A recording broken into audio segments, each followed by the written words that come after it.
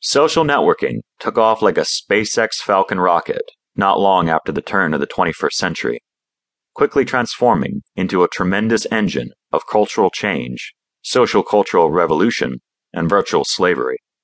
From the archaic P2P programs of the 90s to platforms like Twitter, Pinterest, and Facebook, the phenomenon spread like unstoppable digital wildfire, completely unhinged, unregulated, and uncontrolled.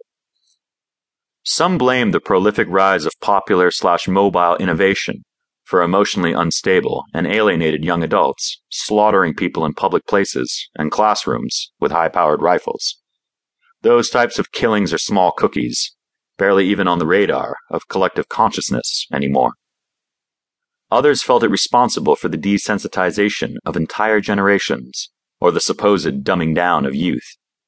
Regardless, as Facebook grew to over 1 billion users, there was plenty of trendy garbage to be disturbed with, especially after their initial public offering. But no one expected the planetary reign of terror that followed on the heels of 2013. Just as Facebook's stock hit rock bottom, a fanatic killing spree rose to the heights of global notoriety by turning it into a savage and sadistic game that transformed the world and continues to claim lives even now. Some believe it was started by a small group of insane millennials, the kind dominating the web at the time, creating sleek and lean virtual companies that spread through social media marketing, viral campaigns, and mastery of search engine optimization. There are a large percentage of people, similar to the 9/11 truth movements, who believe it was perhaps the biggest financial swindle of all time. Others thought it was a twisted group of hacker-like crazies and tried to connect it to the anonymous activist community. They were world-renowned hackers, in the shadows, faceless, with an anti-establishment platform, and also wore masks. The big difference was rather than being some fresh and convenient techno-gadget, app, web-based service, or idealistic information war, the friend request massacres established a foundation for globalized murder. An unprecedented manifestation of evil was unveiled through technology, like the ultimate dark side of our digital selves. Humanity was thrilled by the bloodshed, invigorated, and truly unscathed by the horrors after endless decades of real-world warfare and colonialism. It became a game, a showdown between idealistic killers versus the establishment trying desperately to put an end to the chaos they bred. At this point, no one knows how many copycats exist.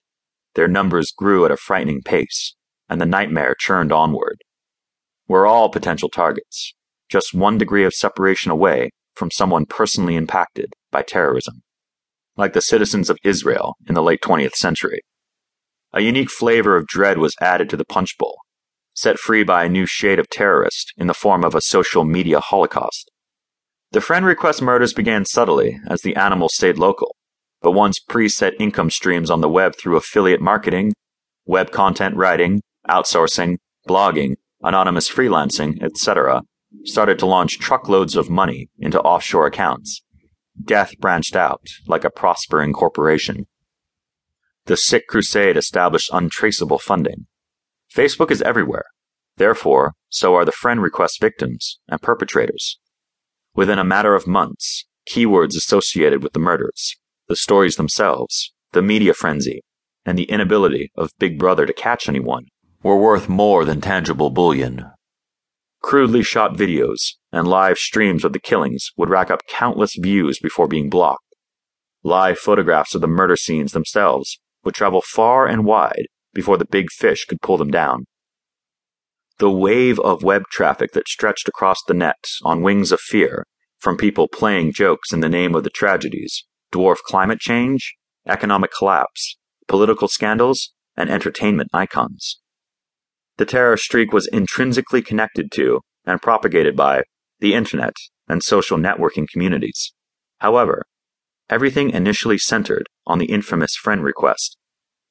This is the story of how things got started,